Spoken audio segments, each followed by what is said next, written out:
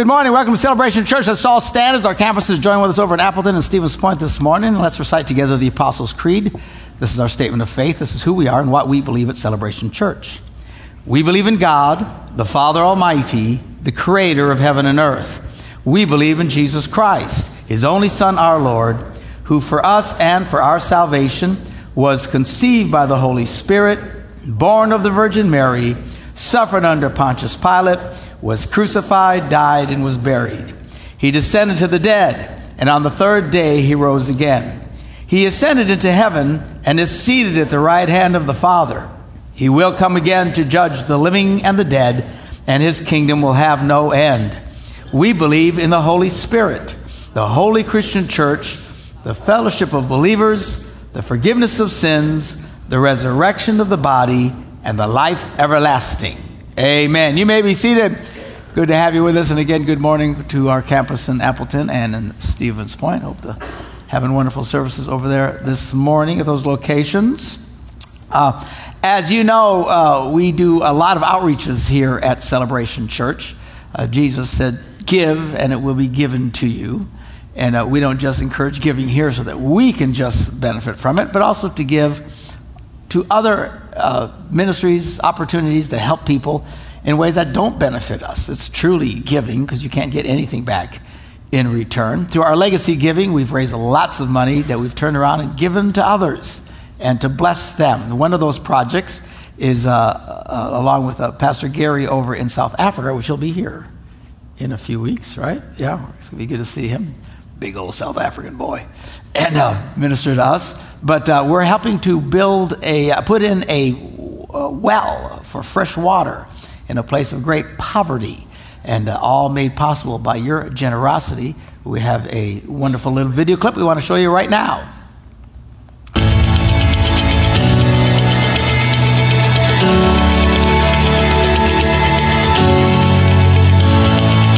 Celebration Church. I'm here in South Africa at Grace Point.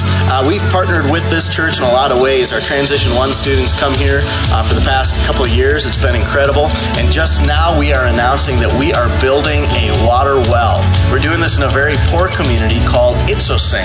And this community had not had clean water in over 2.5 years. And it causes all kinds of poverty. It causes all kinds of disease. And we're working with them to give them clean water, to increase their health, and this is all part of sharing the love of Jesus. So we're announcing a trip. We're actually going to be part of doing the construction. That's going to take place in January of 2019. If you'd like to participate with that trip, make sure you contact us after the service or email us at missions@celebrationchurch.tv. Yeah. If you've never been on a missions trip, you'd really enjoy this one. It's quite the flight over there. The people are wonderful. The nice thing about going to South Africa is everybody speaks English. So they don't have any language problems. Actually, they speak several languages there. Many people. You know, people that speak like 7 languages. Man, I can barely keep English straight. And it's stunning, but they speak English, and it's a great opportunity. It's a beautiful country.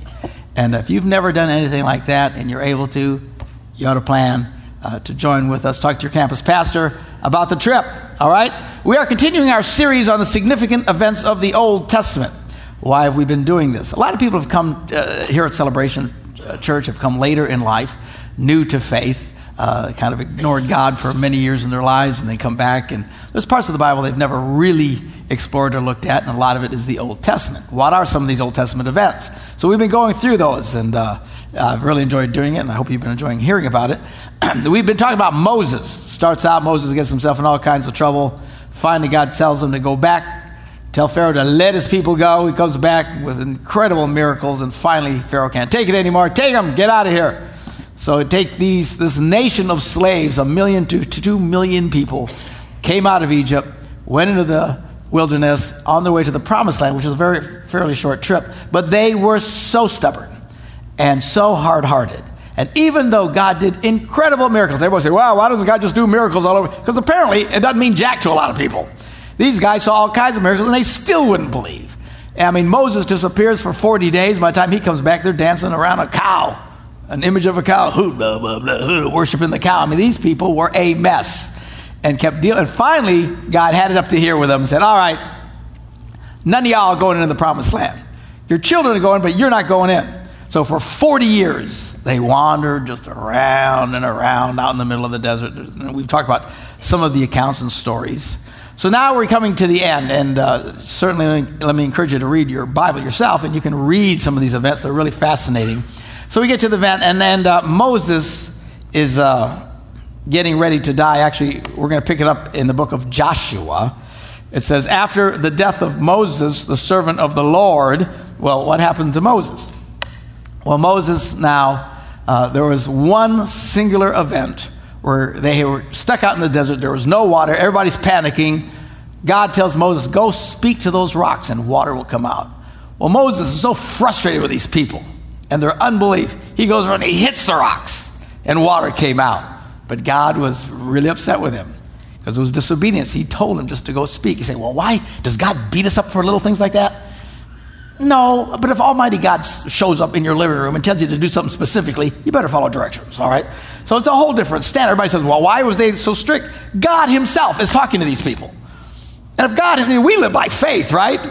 We don't see Jack. We're all just kind of trying to figure this thing out, you know. So the rules aren't quite as severe. But when Almighty God himself tells you something and you don't do it, yeah, there was some butt kicking going on. So God was mad at Moses and said, just for that.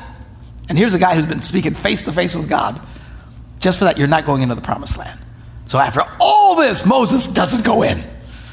And then finally, he goes up in the mountain, and everybody's wondering, where's Moses? And then God comes to the next guy in charge, which is now Joshua.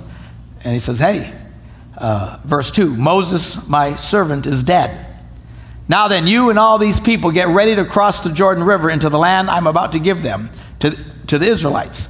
I will give you every place where you set your foot, as I promised Moses. Your territory will extend from the desert to Lebanon, and from the great river, the Euphrates, all the Hittite country, to the Mediterranean Sea in the west. No one will be able to stand against you all the days of your life. As I was with Moses, he's now telling Joshua, so I will be with you.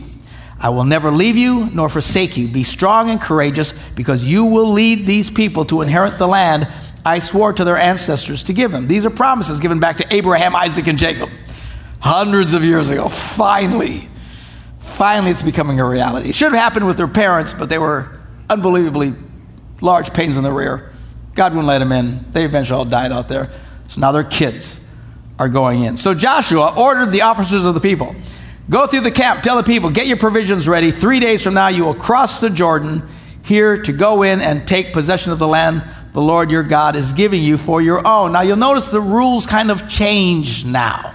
Up to this point, God had done everything for them. They didn't have to do jack. I mean, one miracle after another. They didn't have to work. Nice gig. Every day there would be manna on the ground. When they got hungry for meat, birds would fly so low they could reach out and grab them. I mean, it was amazing. They had it made. What did it do for them? Nothing. So now the rules have changed. Now they have to go and take the land. Do you see the difference? Up to this point, God did everything. They didn't have to do anything to get out of Egypt. All the miracles, God did everything. But when God does everything, it's kind of like having a kid where you just buy them everything and give them everything. It's not good for them. Your kids would disagree. Gimme. But it's not good for them. So now the situation changes. And actually, some of these analogies to our faith walk is really stunning. Because you'll often find that when you're first coming to faith, that it tends to come very easily. And God shows up in really cool ways that you'd never experienced before, and prayers come really, but then it starts to get harder. Anybody ever experienced that? Anyway, why is that? Why is it getting hard? Because now the rules change. All right, now you need to grow. You need to mature. He says, I will give it to you. I will be with you, but you got to go take it. Now they've got to gird up. They've got to go in and fight battles themselves. So now it's a different day. All right? So they're getting ready for this. 3 days out. So now the first big city they come to is a city called Jericho. It's a big walled city. Big yo mama walls. These were important things back in those days because if you had big enough walls, enemies couldn't get to you. people would live in and out, but when the enemies came, they'd all huddle in, shut these gigantic gates. You've seen these in these movies, guys trying to break down these gates. It's a big safety thing for them. Well, Jericho is one of these big cities. It's the first city they have to face. So Joshua's getting ready to go in. God's getting ready to send them. So he decides, let's check it out. Let's find out what's waiting for us when we get there. Good strategic move. Joshua was an incredible warrior, a great tactician. God was with him. And as God said, no one will be able to withstand against you. And in fact, that's what happens, except in one particular rare case, which we'll talk about next week. Anyway, so here we go. So Joshua, son of Nun, secretly sent 2 spies from Shittim. He tells them, guys, go in there. Check it out, especially Jericho. So they went and entered the house of a prostitute named Rahab and stayed there. Now, the way these guys write in the Old Testament is really bizarre. They make statements, and they got to keep reading the story to find out how you got there in the first place. It's like one of these movies where they show you the end, and then 24 hours earlier, you know what I'm saying? They back it up so you can see how they got there. They write this way a lot in the Old Testament and leave out a lot of details. They got to kind of put things together. People sometimes say, oh, the Bible is a bunch of stories. If it's stories, they're the worst storytellers ever because they leave huge gaps and you kind of figure things out. They don't care. They're not trying to tell stories. They're giving you facts. This is what was recorded. This is what happened. So what happens? These 2 guys go in and they're trying to spy out and see what it's like there and what they're up against and what the attitude of the people was. Because, if they're very confident, they're harder to beat it's kind of like a football game, That's why home field advantage is always a big deal. The more confident you are, the more you prevail. It's always been true whenever there's any kind of physical confrontations. So they go check it out. Well, they get in there and their cover is blown. So how do you know that? You find it out as you keep reading. So their cover is blown. They're freaking out. They got to get out of there. Well, where are you going to go? You can't just walk into somebody's house. Well, if there's one place where men are always welcome, it's the house of a prostitute. All right? Now, don't worry. It'll be a safe message. Okay? We don't want anyone to absquatulate out of the room. The word of the day, absquatulate, children. It means to get up in a hurry and get out. Sometimes you'll read that in a old Western, Them varmints absquatulated with all the money. All right? And you got to get your dictionary to find out what they're talking about. But do you know, back in 100 years ago, the average American's vocabulary was like 50,000 words. Today it's like 5,000. Yeah. We ain't nearly as smart as we used to be. Anyway, because our brains have absquatulated. So anyway, the king of Jericho was told, hey, we found these varmints. They're in here, and they are checking out our land, and we got to go get them. So it's not like they can text them, you know what I'm saying? So they got to go run and tell the king, and they saw where these guys went in. They went into this house of the prostitute. Well, they go in the house of the prostitute. They're not there for business. They're in for where are we going to go? So they start telling the prostitute who they are and asking for her help. So when the king of Jericho was told, look, some of the Israelites have come here tonight to spy out the land. So the king of Jericho sent this message to Rahab. They saw where they went. Okay, this is earlier in the day. Now it's in the evening. And by the time the king finds out about it, he gets the message back. And he says to Rahab, this prostitute, bring out the men who came to you and entered your house because they have come to spy out the whole land. So they can basically have the place surrounded. Bring them out. But the woman had taken the 2 men and hidden them there. And then she comes up with this long story that wasn't true. Yes, the men came to me, but I didn't know where they had come from. And at dusk, see, this is now into the evening, when the sun starts to set, and when it's time to close the city gates, they left. I don't know which way they went. Go after them quickly. You might catch up to them. I think they absquatulated that away. Okay? But she had taken them up to the roof, this is the truth, and hidden them under the stalks of flax, which she had laid out on the floor. So the men of the city, they bought the story, and so they set out in pursuit of the spies on the road that leads to the fords of the Jordan. And as soon as the pursuers had gone out, the gate was shut. Well, the guys are still hiding. She hides these guys. So before the spies lay down for the night, she went up on the roof and said to them, "Look, I know that the Lord has given you this land and that a great fear of you has fallen on us, so that all who live in this country are melting in fear because of you. We've heard how the Lord dried up the water of the Red Sea for you when you came up out of Egypt, what you did to Sihon and Og, the two kings of the Amorites east of the Jordan, whom you completely destroyed." They completely kicked their butts. "When we heard of it, our hearts melted in fear, and everyone's courage failed because of you. For the Lord your God is the God in heaven above and on earth below." Now, please. Now, first of all, this is good news. The spies want to hear this. This is what they want to hear. What's the attitude of the people? They're finding out now that they're all scared to death of the Israelites. Okay? So home field advantage is no more. Now all the courage is with the Israelites. Now Rahab, this prostitute, says, now listen, please swear to me by the Lord that you will show kindness to my family because I have shown kindness to you. Give me a sign, a sure sign, that you will spare the lives of my father and mother and my brothers and sisters and all who belong to them, and that you will save us from death. And the men said, okay, our lives for your lives. But if you don't tell what we're doing, we will treat you kindly and faithfully when the Lord gives us the land. So she let them down by a rope through the window. Why? Because the gates were shut. Her place was actually in the wall. These huge, massive walls, they actually would make houses in these walls. They were so thick. So she lets them down through the window, for the house she lived in was part of the city wall. She said to them, now go to the hills so the pursuers won't find you. Hide yourselves there for 3 days until they return, and then go on your way. Now the men had said to her, now this oath you made us swear will not be binding on us unless when we enter the land you have tied this scarlet cord. So they give her this cord, scarlet cord, whatever, and you have to hang it in the window through which you let us down. And unless you have brought your father and mother, your brothers, and all your family into your house, if any of them go outside your house into the street, their blood will be on their own heads. We will not be responsible. As for those who are in this house with you, their blood will be on our head if a hand is laid on them. But if you tell what we're doing, we will be released from this oath you made us swear. Agreed, she said. Let it be as you say. So she sent them away, and they departed, and she tied that scarlet cord in the window. So when they get back, they tell everybody about this deal and who this lady was and how she had saved them, because their cover was blown and they were freaking out and they were running and trying to find a place to hide. Let's go. Here's a place. Everybody go in here. They go in there. This lady basically saves their bacon. All right? And the deal is, when we come, when you see that, don't anybody touch anybody in that house.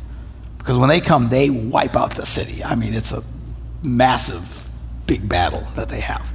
All right, so when they left, they went into the hill country, stayed there for 3 days until the pursuers had searched all along the road and returned without finding them. Then the two men started back. They went down out of the hills, forded the river, and came to Joshua the son of Nun and told him everything that had happened to them. They said to Joshua, the Lord has surely given the whole land to our hands. The people are melting in fear because of us. All right, so now the stage is set. They have their confidence. They're going to go in and they're going to go take. Remember, at this point, they hadn't to do much of anything. Now they got to pick up and they got to fight for what God has promised them. So many cool analogies here about your own faith. Again, sometimes you got to fight. Fight for your faith. Okay, so we're not talking about punching people in the face. Okay, let's be clear here. All right. So when the people broke camp to cross the Jordan, the priest carrying the Ark of the Covenant, from Indiana Jones, went ahead of them. Now the Jordan is at flood stage all during harvest. So this is the worst time of the year. They got to cross the Jordan, it's at flood stage. Everybody in Jericho is probably thinking, well, we're safe. Now they can't even cross the river, so we got plenty of time to come up with a plan. Well, as soon as the priests who carried the ark reached the Jordan and their feet touched the water's edge, the water from upstream stopped flowing. And it piled up in a heap a great distance away in a town called Adam in the vicinity of Zarenath, whatever. While the water was flowing down to the Sea of Arabah, which is the Dead Sea, was completely cut off. So the people crossed opposite Jordan. As soon as they touched the water stopped flowing, dried out, and they just walked across. Okay? Pretty cool. God was doing something for them. The priests who carried the Ark of the Covenant of the Lord stopped in the middle of the Jordan and just stood on dry ground while all Israel passed by until the whole nation had completed the crossing on dry ground. All right, now, Joshua got up early the next morning, and the priests took up the ark of the Lord. The 7 priests carrying the 7 trumpets went forward, marching before the ark of the Lord and blowing their trumpets. And the armed men went ahead of them, and the rear guard followed the ark of the Lord while the trumpets kept sounding, just making a bunch of noise. So on the second day, they marched around the city one time, and they returned to camp. And they did this for 6 days. What is this? You know, sometimes God has you do things that doesn't seem to make sense. You know what I'm saying? It kind of messes with your head. And the guys in the city think, here comes this gigantic army. Where do they go? What are they doing? They're marching around the city. Now what are they doing? Now they're going home. Well, that was odd. Next day, here they come again. What are they doing? They're marching around the city. And they're going home. 5 o'clock, time to check out. They all go back. So they do this day after day after day after day after day after day. The people in the city, these people are crazy. They're not building battering rams. They're not doing anything. They're just marching around the city. And you've got to assume that the guys doing the marching probably thought this was really stupid. What are we doing? Just do what God tells you to do. Okay, so on the 7th day, they got up at daybreak. Here we go again. So they get up and march around the city. Oh, this time they march around it 7 times. Of course, the people in the city got to think they're nuts. The guys marching around think this is ridiculous. 1, 2, and we're not talking a house. This is a city, a big city. There's a big Yo Mama march. And they're doing this now 7 times going around this deal. Okay? Now the 7th time around, when the priest sounded the trumpet blast, Joshua commanded the company, shout! So everybody just goes, ah! You know, like in Braveheart. Okay? So I only got a few movie references. For the Lord has given you the city. So the city and all that's in it is to be devoted to the Lord. And then Joshua reminds them, remember that prostitute. Okay? And all who are with her. So she's got, all this is going on. She gets all her family. Her brothers, her sisters, all their kids, everybody is shoved into this house. You know, it's like a bunch of Puerto Ricans in Brooklyn. You know what I'm saying? Everybody's living. I know I'm Puerto Rican. Okay, so everybody's jammed in there. Everybody's living with everybody. I mean, it's just crazy, which is a very Latino thing. That's why it's so hard for us to fill out those employment forms. Nearest relative not living with you. They all live with me. How can I fill this out? So anyway, Saul jammed in there and says, now when he gets there, don't touch them because she saved these spies. Okay, verse 18. But keep away from the devoted things so that you will not bring about your own destruction by taking any of them. Otherwise, you will make the camp of Israel liable to destruction and bring trouble on your own head. What are the devoted things? All the silver and gold and articles of bronze and iron that you get into this place. Usually they go in and they would take the plunder. Everybody would take all the stuff, you know. But God says, when you come into the city, you don't touch any of that stuff. All of it goes into the treasury. All right, so he warns them. And he says, don't mess with God, because you've seen what happens when God talks to us and we don't do it. We're going to be in big trouble. Obviously, one guy screws it up. We'll read about that next week. Stay tuned. All right. So anyway, when the trumpet sounded and the army shouted, at the sound of the trumpet, when the men gave a loud shout, the wall collapsed. It just collapsed. Now, you know, whether or not all of the walls collapsed is not really the point. Wherever they were standing, it all of a sudden just collapses. And they go rushing in. So you can imagine people inside are freaking out. They're safe. Their safety is the wall. 7 times they march. All of a sudden they all start yelling and screaming, and boom, right in front of them, that wall collapses and they come rushing over that wall and pouring into the city. And they took the city. Joshua said to the 2 men who had spied out the land, quick, go to the prostitute's house and bring her out and all who belong to her in accordance with your oath to her. So the young men who had done the spying went in and brought out Rahab, her father and mother, her brothers and sisters, everybody. And all who belonged to them, cousins, uncles, aunts. I mean, everybody could squeeze into this joint. And they bring them out. But Joshua spared Rahab, the prostitute, and with her family, and all who belonged to her, because she had hid the men Joshua had sent as spies to Jericho, and she lives among the Israelites to this day. Not to this day, but when they wrote that, she was still there. Okay, so this recording is basically done at the time of the event. It wasn't something that happened and they write about hundreds of years ago. This was contemporary history at the time. And they're telling the story and saying, this lady, she's still, she lives over on 82nd Street or whatever. I mean, she's still right there. So here's this fascinating story of this lady who put her faith in God, someone you wouldn't expect to be exactly a leader of faith. She sold herself to men. That's how she made her living. Done all kinds of things she never should have done. But she did, whether out of desperation or who knows why she was doing what she was doing. But not the kind of person you would think would be the ideal candidate for God to use in a wonderful way. But she had faith. You see, faith is a powerful thing when you come to God. You say, Pastor, well, I made a lot of mistakes. I know that's a beautiful thing of faith and of grace. Because we can always find forgiveness with God. He's very quick to forgive. We find this over and over again. Remember how many times God was ready to wipe out everybody and Moses would say, please don't. And he go, okay. There's something about God. He loves to forgive. He just does. Even though you might do something that deserves you to be smacked upside the head.